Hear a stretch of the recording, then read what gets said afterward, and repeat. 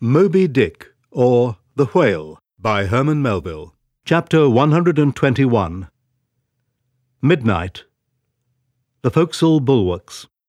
Stub and Flask mounted on them, and passing additional lashings over the anchors there hanging. No, Stub, you may pound that knot there as much as you please, but you will never pound into me what you were just now saying. And how long ago is it since you said the very contrary? Didn't you once say that whatever ship Ahab sails in, that ship should pay something extra on its insurance policy, just as though it were loaded with powder barrels aft and boxes of lucifers forward? Stop, now, didn't you say so?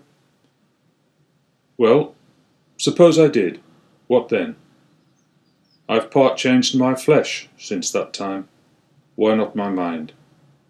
Besides, supposing we are loaded with powder barrels aft and lucifers forward, how the devil could the lucifers get afire in this drenching spray here?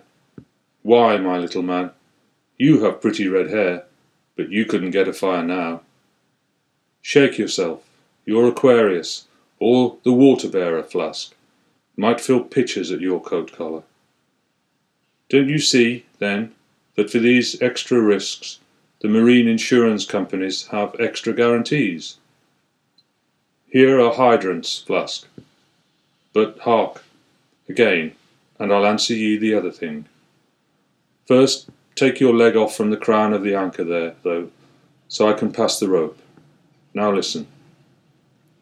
What's the mighty difference between holding a mast's lightning rod in the storm and standing close by a mast that hasn't got any lightning rod at all in a storm?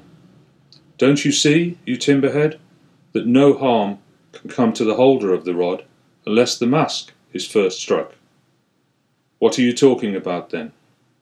Not one ship in 100 carries rods, and Ahab, I, man, and all of us, were in no more danger then, in my poor opinion, than all the crews in 10,000 ships now sailing the seas. Why, you king post you, I suppose you would have had every man in the world go about with a small lightning rod running up the corner of his hat, like a militia officer's skewered feather, and trailing behind like his sash. Why don't you be sensible, Flask? It's easy to be sensible. Why don't ye then? Any man with half an eye can be sensible. I don't know that, Stub. You sometimes find it rather hard. Yes, when a fellow's soaked through, it's hard to be sensible, that's a fact. And I am about drenched with this spray. Never mind. Catch the turn there and pass it. Seems to me we are lashing down these anchors now as if they were never going to be used again. Tying these two anchors here, Flask, seems like tying a man's hands behind him. And what big, generous hands they are, to be sure. These are your iron fists, eh?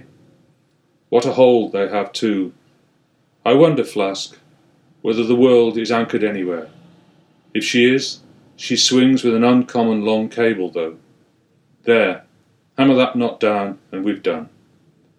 So, next to touching land, lighting on deck is the most satisfactory. I say, just wring out my jacket skirts, will ye? Thank ye.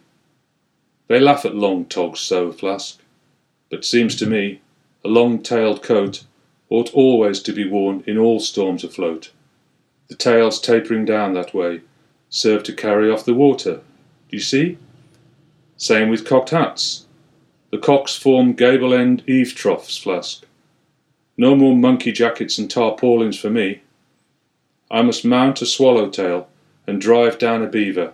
So. Hullo! Phew! There goes my tarpaulin overboard. Lord, Lord, that the winds that come from heaven should be so unmannerly. This is a nasty night, lad.